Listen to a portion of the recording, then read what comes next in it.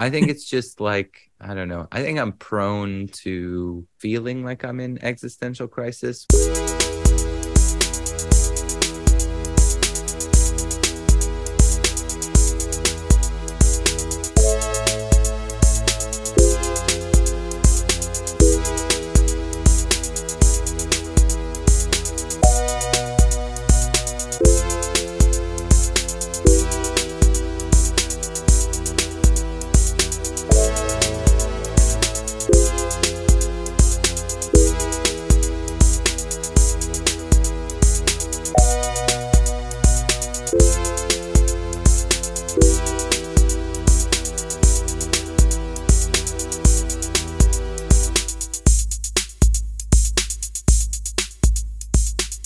How's it going? I'm your host, Anthony Tino, and this is Into the Paint podcast, a feelings podcast full stop. There are days when I will zoom out from my daily life and take a small inventory of the things I've made in the past. How one interest led to another, and I try to piece it together. How my childhood obsessions led to my teenage ones, how my teenage ones led to my early 20s and my early days making art. And some days I struggle to make sense of it all. I've considered myself a printmaker with a capital P. I spent my formative years tinkering with instruments and playing noise. Not many people know this, but I was actually quite good at martial arts for quite a while.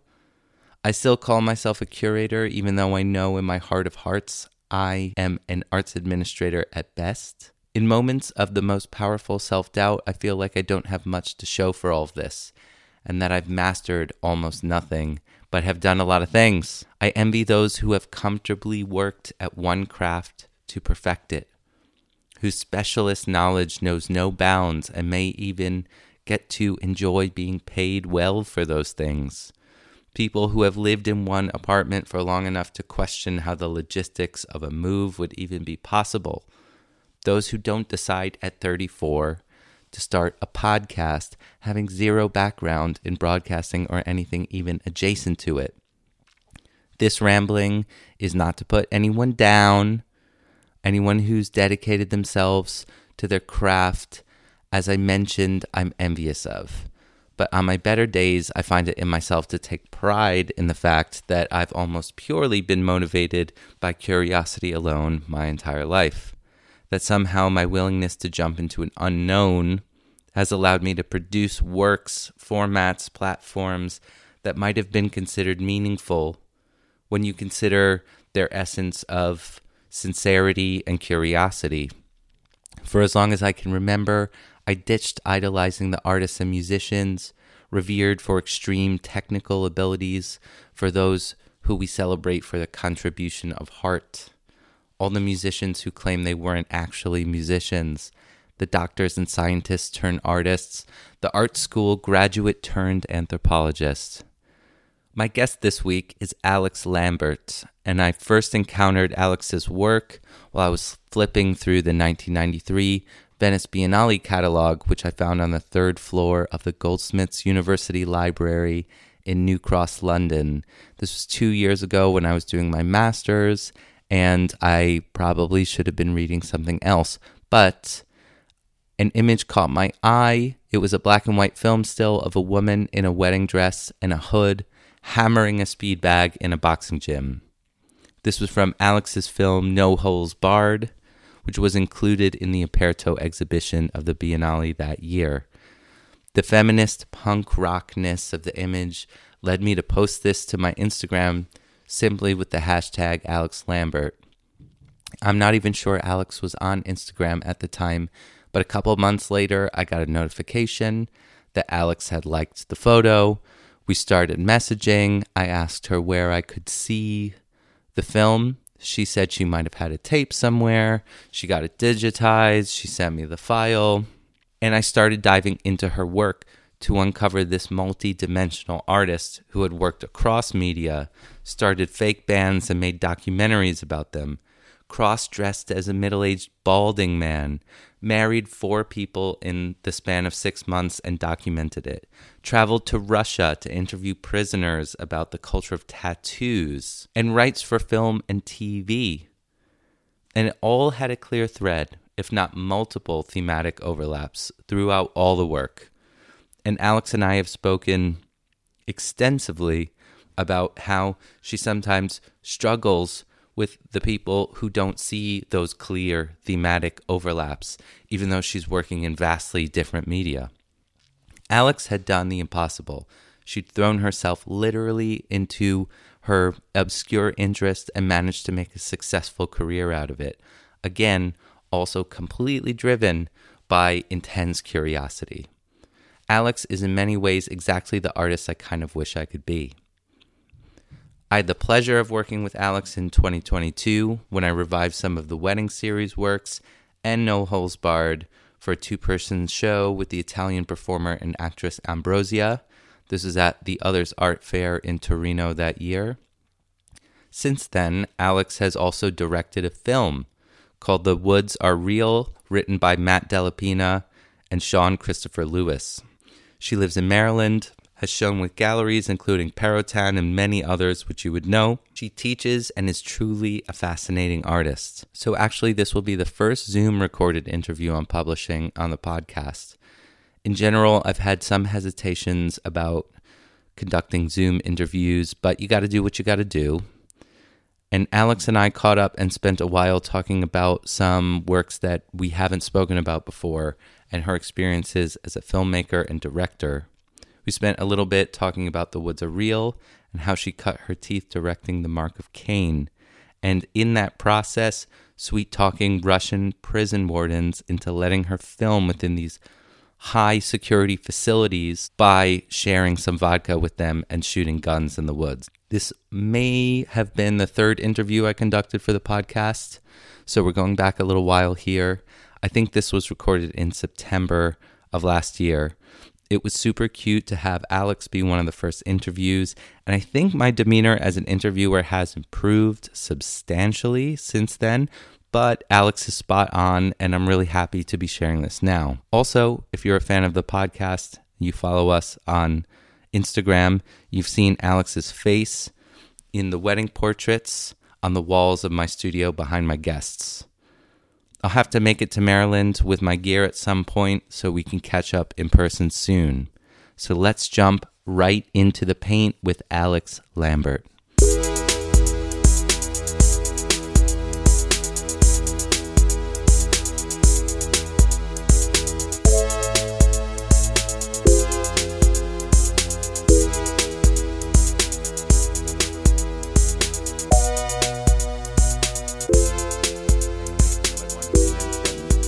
Last night when you were watching Stop Making Sense at the IMAX, yes, I took a look at The Woods Are Real. Oh, you did? I watched that film. And actually kind of wanted to ask you a little bit about like filmmaking, like your whole filmmaking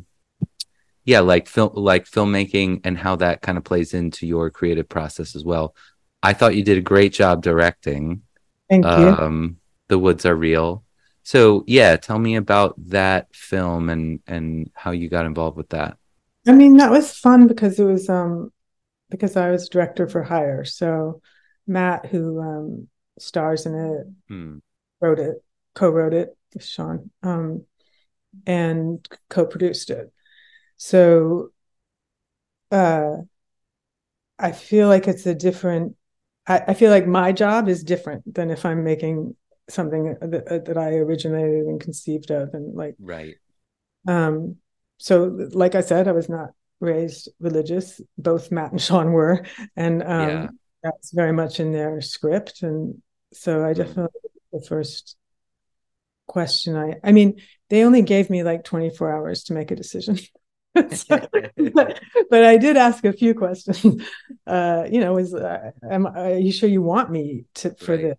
But I feel like then it's my job to, like, how can I most effectively tell this story? Like, how, and I had worked with Matt before. Matt was in one of my crime plays. Went to Cuba. This is Matt Dellapina. Yeah, okay, cool. Yeah, who's great in the film. He's wonderful. Yeah, very talented. And And so it premiered it, was it the Lower East Side Film Festival? We said Um, so. and that has already happened. That happened in May, and then soon in October, I'm going to say 6th, I think. Okay. I'll double check. It'll be Tacoma Film Festival. Oh, great. Yeah. And yeah, I think a couple more, but I don't think it's going to stay in festivals for too long because I'm pretty sure that they have found some kind of home for it. Oh, So. okay, great. Yeah, because that's an interesting process, like with independent films, right? You don't have the same kind of distribution that obviously like a big studio has. And I was actually really impressed. Like the film feels really professional and well made, but then has these kind of like moments or sensibility that kind of pulls you back, and you're like, oh yeah, like a bunch of artists made this. Like, like Yeah. it is an art film. Um, when it comes down to it. But that also then means then it got me thinking, well, this isn't going to just be in theaters everywhere, or it might be in a couple theaters like in New York or wherever. But what is the life of that movie look like after it does the festival circuit?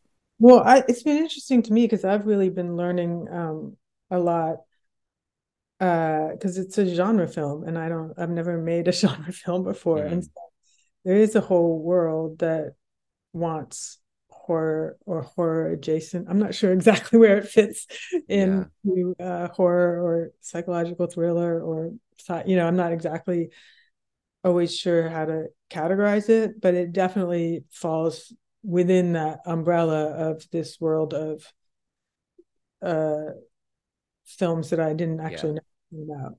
I would I call mean, it like in terms of that psychological. side of it, like I don't in terms of what you do with it if you've made one. I Yeah. didn't know. Um, yeah, so that's kind of fascinating to me. There's a huge audience for way bigger than anybody who's watching my documentaries about teen suicide. It's like, Bigger than yeah, people who are watching No Holes Barred, as maybe. it turns Yeah, out. exactly. Yeah. Yeah, so the film's really interesting. It's like and definitely I picked up on the kind of religious things. Obviously, there's ways that I feel like um it relates to the rest of your work. Even though I don't think of your work as religious, there's definitely this kind of like morality and ethics thing that to me actually resonated with the crime interviews and the Russian tattoos. Um, and It appealed to me that it was like a Brooklyn. It kind of is a Brooklyn story, a little it bit is of a a. Brooklyn story. And actually, so another interesting thing about it is I was thinking about, so I don't know, like maybe I'll just like describe the plot real fast. It's the So story of Job. so it's definitely Job. I was like, this is Job. But then there's also some Abraham in there too. Um, but we have a couple and their friends at a dinner party, and the couple kind of works in charity sector, or yeah, like is talking about you know enabling city kids to go to camp in the woods during the summer. And then one of their friends is like, says something to them about, oh, you think you're so good sending kids there. Like, you don't know what happens. Like, I went to this cabin and had this experience, and you should do it too. And they're just kind of like, okay. I'm like really This not is great. expecting. I'm wrapped. I'm like, this is good. It's still fresh in my mind. So they get there and then kind of have this like very trippy experience with the house and meet this. I don't want to give too much away, but kind of have this like horrific experience in the woods that is both kind of religious, and it has to do with repenting, and it has to do with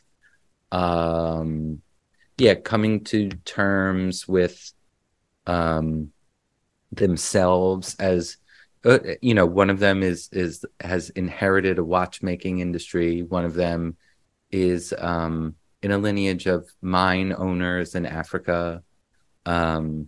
But I think the thing that struck me about the film is that there's been this wave of people from Brooklyn. There's like a pipeline of people from Brooklyn to like the Catskills, right?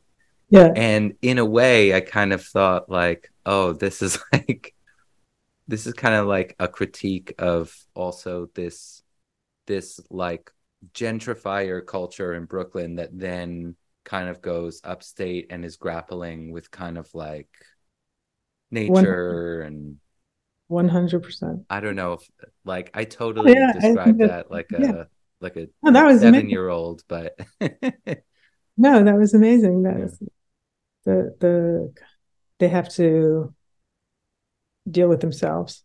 yeah, They have to right. deal with themselves, which I think a lot of the early pandemic was people having to look at themselves. Mm. And did Matt or did the writers Matt and Sean, does this come from like a personal place Comes for from, them? yeah, it does. And Matt wrote a lovely piece that's in Talk House magazine Mm. about his. It's actually, and it has a picture of his. And I'm assuming that he's maybe Catholic. Correct. Yeah. I was like, this is Job, but there was kind of like an Abraham, there was like a sacrifice. Well, not exactly, but there was like an allusion to a sacrifice. And but anyway, I enjoyed it. I thought you did a great job. Especially there were some shots um that really stuck with me. One is after a certain moment, one of the characters is washing his hands in the water of blood and can't get the blood off. Um, and the tension that was built in that moment was particularly strong. Mm. Yeah, thank you. That means a Oh. lot to me. It does. But you've worked in filmmaking a lot. Yeah. So it's definitely a medium you're comfortable with. So as far as like the your film work, um, where does that begin? Or where, yeah, where do you think you kind of like developed your voice with it? I mean, it definitely also kind of goes around different, fiction, nonfiction, this, that, the other thing. But I Yeah. think The Mark of Cain was, I made Platypussy before that, which, making a rock mock doc, to be honest, is the same process as making a serious. But I felt like The Mark of Cain was much more where I feel like I wanted to tell a story that I told. Right, right. That I was able to kind of do what I wanted to do. Hmm. Do you feel do you feel more comfortable working through documentary? I think I like no, I don't. I feel like I really like switching around. Hmm. And I Yeah. also like switching around with I like throwing theater in the switch around. Yeah, Like yeah, of I feel like course. the difference between working with live people and being a lot of the time in an edit bay is very different. And I Hmm. feel like the fiction versus nonfiction, it just gives you an opportunity to kind of do really different things, celebrate really different parts of the Hmm. process. Yeah. I mean, the documentary, you're much less likely to have control of your environment. You're not on a set. You're not lighting things. You're not like controlling what's going to be said, and that's amazing because I think you finding the story. You don't know what the story is in a documentary, Right. really. Hmm. You know what you might think you would find, but you Yeah. don't actually know what it is. But and with something that's something else, that's like written, you're like I need to tell this, like how I need to affect it. I need to make telling this story come across to the Right, people. right. So, And yeah, and you have existed in both worlds, right? Like with your work in with Deadwood, right? Like as a writer, I can't talk about my writing, can I? I stand with the WGA. I'm not allowed to talk about my writing. Let's not cross a picket line. I don't want to. And look, crossing the picket line for my podcast is not worth it. This is like the last thing you should be crossing a picket line for. Did you see what happened to Drew? She was gonna go back to work. Oh no. Well, there's no money involved in this podcast, so I don't know if that makes sense. I don't know what and also it's past work. It's not promoting a current project. Yeah. I was a writer on Deadwood. Yeah, all good. Well, let's see full stop. Great. I guess the point I'm kind of trying to make is that I think you, as a creative person, I think you function well in both worlds, where it is you have a task at hand to kind of deliver or to tell a story, and then I think you also just really enjoy these processes where it's more where it's sort of I don't want to say chaotic, but where the work is kind of rooted in that act of becoming what it is. Right. Yeah. No, I think that's a good way to put it. I also think, there's different, I enjoy collaborating, and there's different ways in which you do that on different projects. Yeah. It's hard to be a good collaborator, I think. It is hard, and you have to, it is hard. Some people are better. I like being the director. I like the collaboration as long as the final word is mine. As long as you're the boss. Yeah, exactly. So there's two other. So Mark of Cain, I definitely wanted to talk about that today, and the crime series interviews. Is Mark of Cain first? Well, so yeah, yes-ish, but for example, there's a interview with the guy at the morgue who was sawing this corpse. There's some interviews that you don't see the whole, you don't see in the movie. I thought were valuable interviews and interesting. Yeah. And you see them in the crime, they show up in the crime book. Right. So I feel like you start to see stuff like that happen a lot in my work. So you have other interviews that were originated for the crime book, but then you see them turned into an animated short. Right, with the animated crime series. For people who are not familiar with Mark of Cain, could you give a quick summary about that work? A film about in the Russian prison system. In what year did I make it? 99. Yeah, both the men's and women's prisons, both the lower and highest security prisons. Yeah, and then that also kind of then comes into play with your prison tattoos book. Well, the tattoos. I'm sorry. Yeah, the actually original interest in the whole prison was this language that was disappearing, of the visual language. Prison tattoos that had a hierarchical meaning and needed to be adhered to create order within the prison that was disappearing, and I wanted to document a disappearing language. Yeah. So in order for you to get access to a Russian prison at this time, what was that like? We did not have official access. So we went to prisons far outside of Moscow where there was more little less protocol or more interest in having visitors, kind of some amount of boredom to some extent. Who are these people? Kind of. Yeah.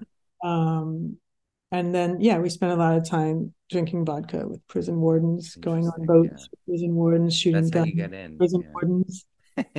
Shooting guns with the prison wardens was definitely this way sketchier than any time with prisoners Right. that I spent.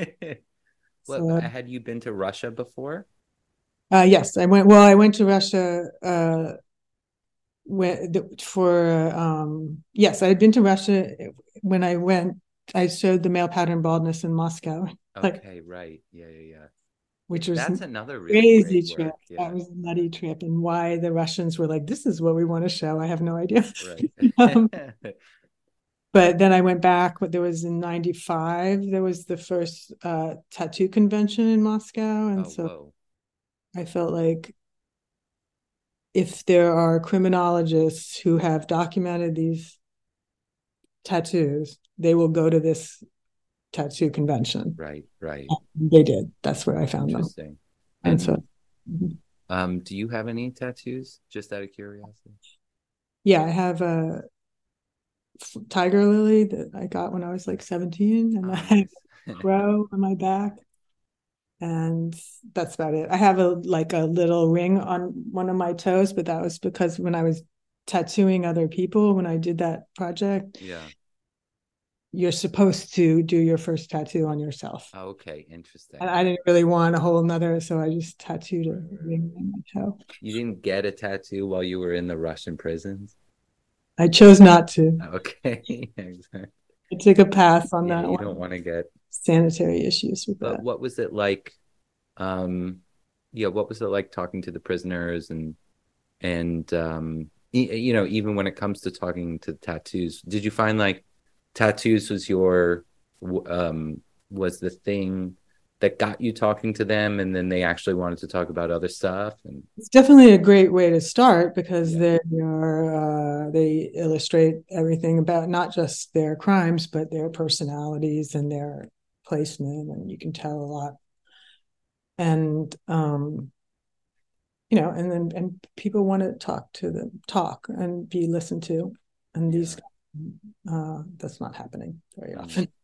sure, right, um, and then like the tattoo artist, I really wanted to find a tattoo artist because there's only like one or two per prison that do all of the tattooing, and I didn't think I would get that lucky because they are punished for that. mm, But that tattoo artist was so proud of his work, like any right, artist. right, yeah, yeah, Yeah, I'll probably spend some time in solitary, but I want to do this, you know. yeah, Um, so I was really happy to find him. But mostly, I think it's just people telling their stories, and that is a good entry point. But it's also the work is beautiful. The yeah, tattoos, they're not like clunky, you know. They're kind of amazing, and they were disappearing, and they tell a whole story of Russia. yeah, yeah. Like Yeah, they tell that's the really whole great. history of Russia. One guy, On I was like, one "What?" guy's Tell me back. that, and he was like, Yeah, he did. He was like, "It's yeah. the history of Russia." He's like, "There's Rasputin," Oh my God. and but yeah. So that was all really interesting to me.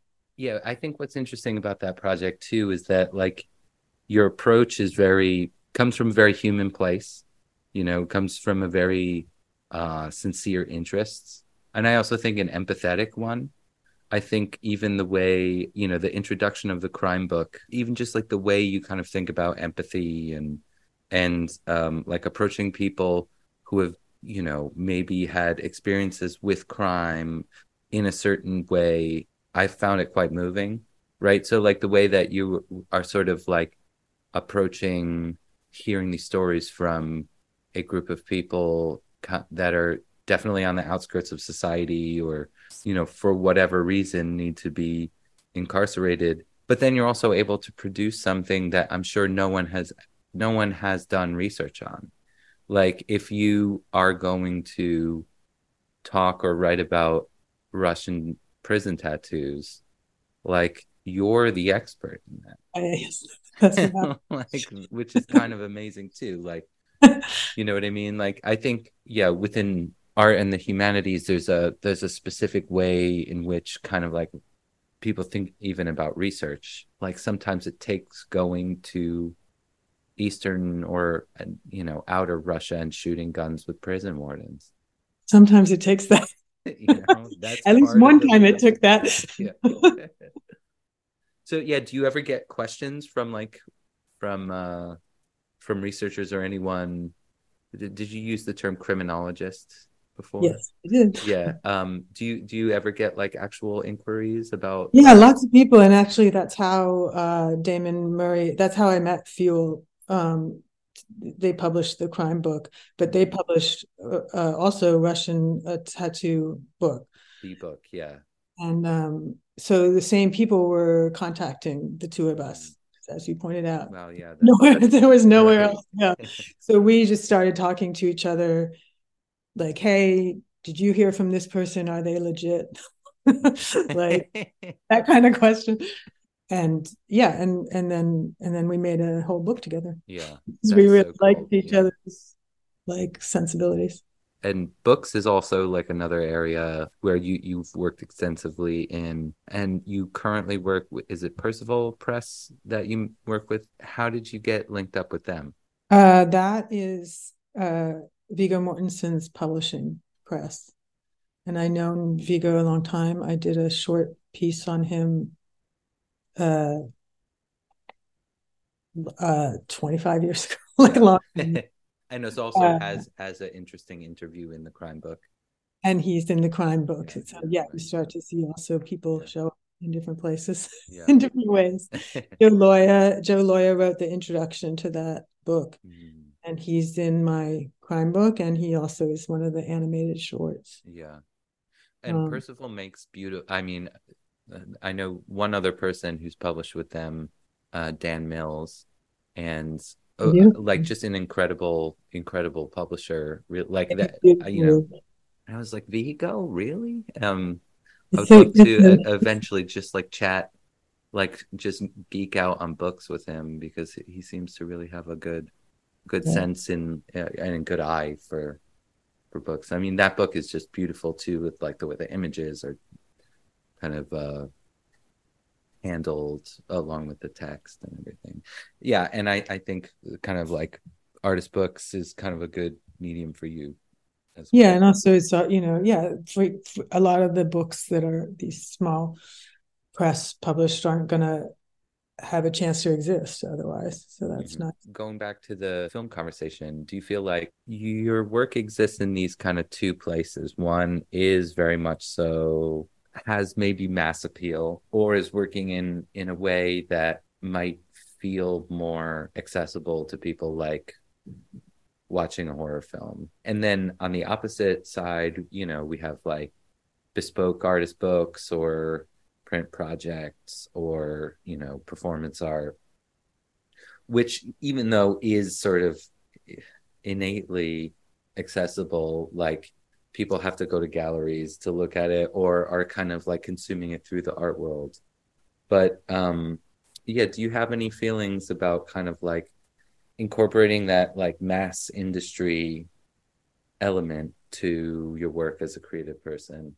I mean, I guess I feel like it's all of it is just telling stories. Yeah, right. So for me, the question is what are the like tools that I am given to tell this story? And that would include the level of budget, the breadth of audience. Like that would include like, is this a more mainstream thing? Yeah. Is this going to have, which doesn't mean I necessarily work on it differently. It's just, I don't care about it differently necessarily.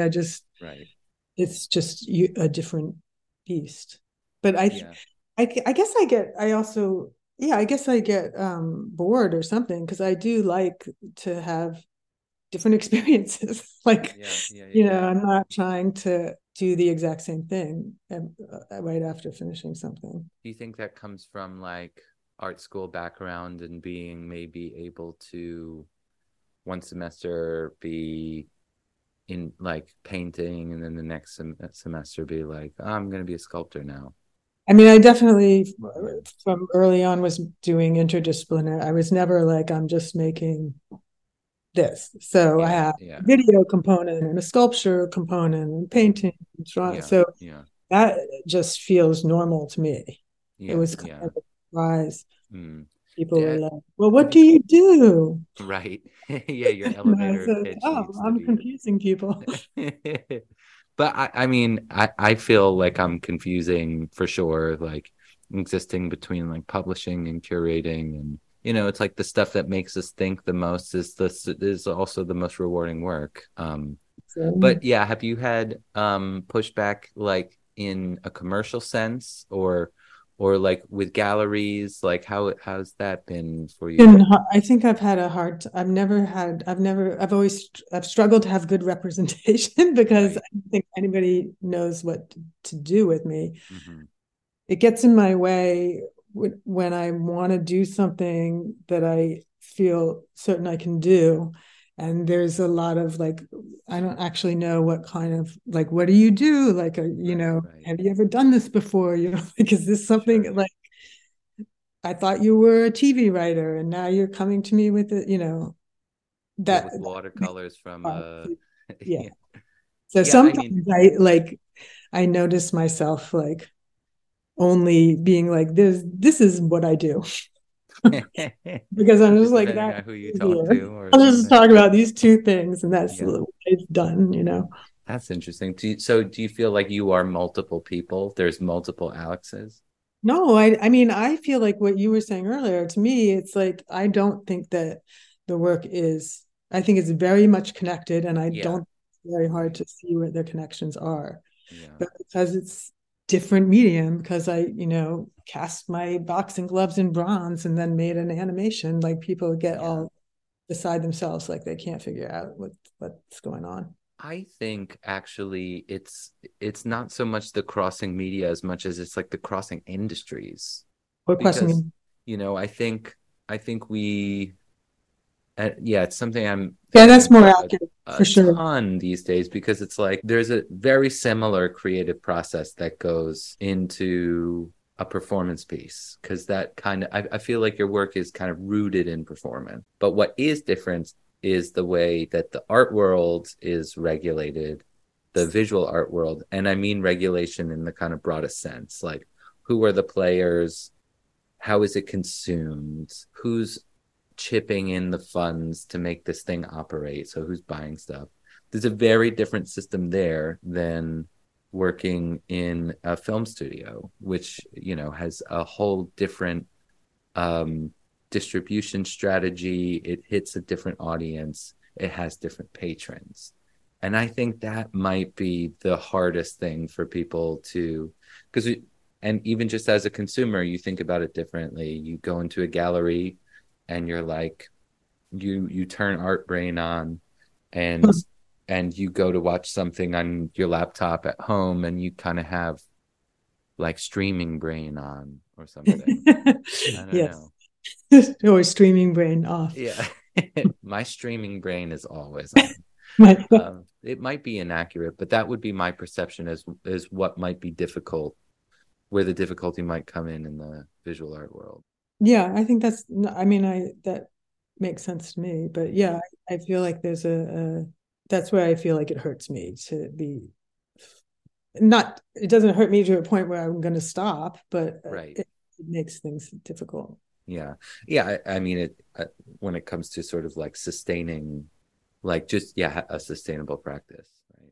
Although what's funny is like what I said earlier is I think part of it existing is because I couldn't, I think Right. if Right. it had been like, here's perfect, beautiful budgets for your films, I probably would have stayed within filmmaking more.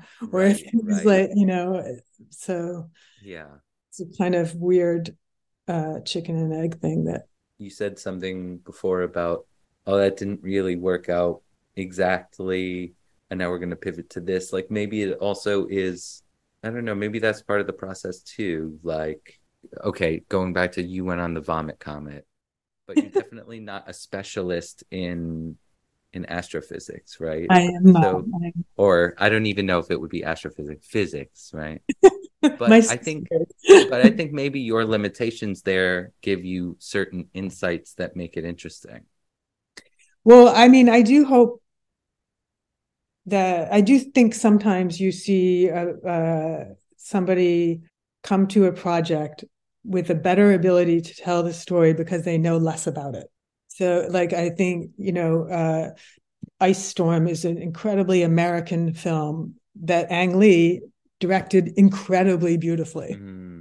So I haven't seen that actually. But it's based on a novel that's just so much about like American, just this horrible marriage. It's like pretty rough, that movie.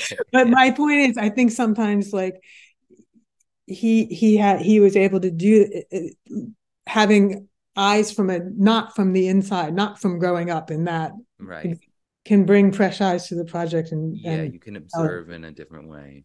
It's really, it's not to I don't advocate like being completely ignorant and not like I think you should be respectful of. I did read my Solzhenitsyn before going to the Russian prisons. I think you need to like have some kind of especially if you're you're always dealing with people, but so I'm not like, oh, don't learn anything or don't, but I think if you can come to it.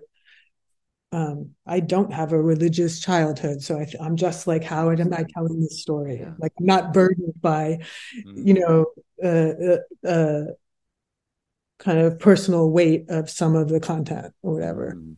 Well, I think this is going back to your saying about being a good collaborator, because I think that's what being a good collaborator is like, you don't really know exactly what's happening in that other person's brain, but you're kind of like, you're still playing off that person and you're trying to complement it in the best way possible while adding your own spin to things. And for me, collaboration's always been great because I actually feel like I get to a place that's beyond my capability because someone else is putting, and I actually really welcome that in a creative process. Yeah, I like that. I mean, I don't, especially if I'm doing stuff where I'm constantly encountering things I don't know how to do or what I'm doing or haven't learned about them or understood them, then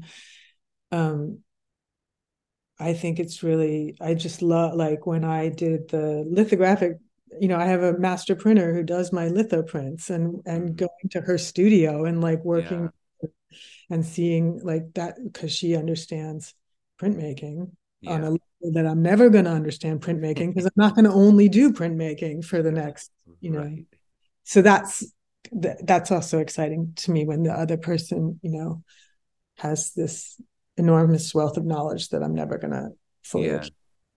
Do you ever do residencies? I used to. Now I don't want to leave.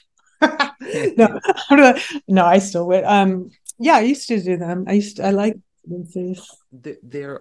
I feel like there's this new kind of like wave of residencies where they're kind of in unusual places and also linked with unusual fields, like and I think it actually goes back to the artist placement group in the UK was doing sort of like artist placements in kind of government positions, sort of municipal. But I actually feel like that would be a great kind of realm for you to work in. Like, what does having an artist with artistic skills bring to a completely different practice or industry or sector? I think a lot of the nonfiction subject, like when I do think when you're talking about Russian prisons or you're talking about something that's not a super fun romp in the daisies, you have to get your audience interested. And everybody told me when I was cutting that film, why are you focusing on tattoos? Like, you have, these unfinished buildings that haven't been, because there's no money. I'm like, that's a shot of an unfinished building. This is a shot of a tattoo. People have their own, they come to that with a very different, much more personal connection to what showing them. Yeah. So I do think having artists involved in telling some of the, or the Russian, murdered journalists, you have to tell the story. You have to communicate that. So the people who maybe have the most statistical knowledge or factual knowledge about the subject. You still have to, if you want to compel people to change the situation, you still have to communicate to them. Interesting. And I think artists serve in that way for a lot of, or storytellers of any kind. So, Alix, what's coming up for you? But I'm not allowed to talk about. Oh, okay. that is crossing the picket line. That's the scab stuff. I can't talk. Can we talk about the film and its screenings? Yeah, I think so. Isn't that okay? I'm pretty sure that's fine. Also, I directed the film. I did not write it. Yeah, the Lower East Side Film Festival has already happened. So, you said Tacoma is on. Let's see. Tacoma. Tacoma's coming up. Where is Tacoma again? Am I an idiot? West Coast, Tacoma, Washington. Okay. So for anyone listening on the West Coast, go to the Tacoma Film Festival. I'm going to tell you exactly when. Say what's up to Alix Lambert when you're there. I'm not going to be there. I think we have other. I want to say, yes, the 6th, October 6th at 9. Okay, so that's coming up. Excellent. Well, I hope that goes really well. And I'm always looking forward to new stuff that you're working on. What about you? Are you allowed to talk about it? Well, yeah, unfortunately, I'm not even part of any unions, but I think, well, hopefully I'll be doing some interviews in November, maybe in Manchester for a book fair. But yeah, I'm just kind of existing, painting. I'm painting now. That's literally one thing I've never done. Painting? Yeah. Like really tiny, small ones. I've got like one right here. Kind of like a little basketball court painting because it's like into the paint. Yeah. I love it. So I'm trying to do like a couple of these per week. But yeah, next time I'm in the States, it would be cool to do the States. Yeah, cool to do a visit. That was Alix Lambert, a little Alix Lamb action. Wish I could have gotten this out before all of the film festival screenings of last year, but you are in luck because The Woods Are Real is coming to all major streaming platforms on March 12th of this year, so you can go and check out that film for yourself very soon. If you're enjoying the podcast, remember to share it with your networks. It's available wherever you find your podcasts. And give us a little follow on Instagram at @intothepaint_podcast. We have some great episodes coming up, so remember to like, subscribe, all that bullshit.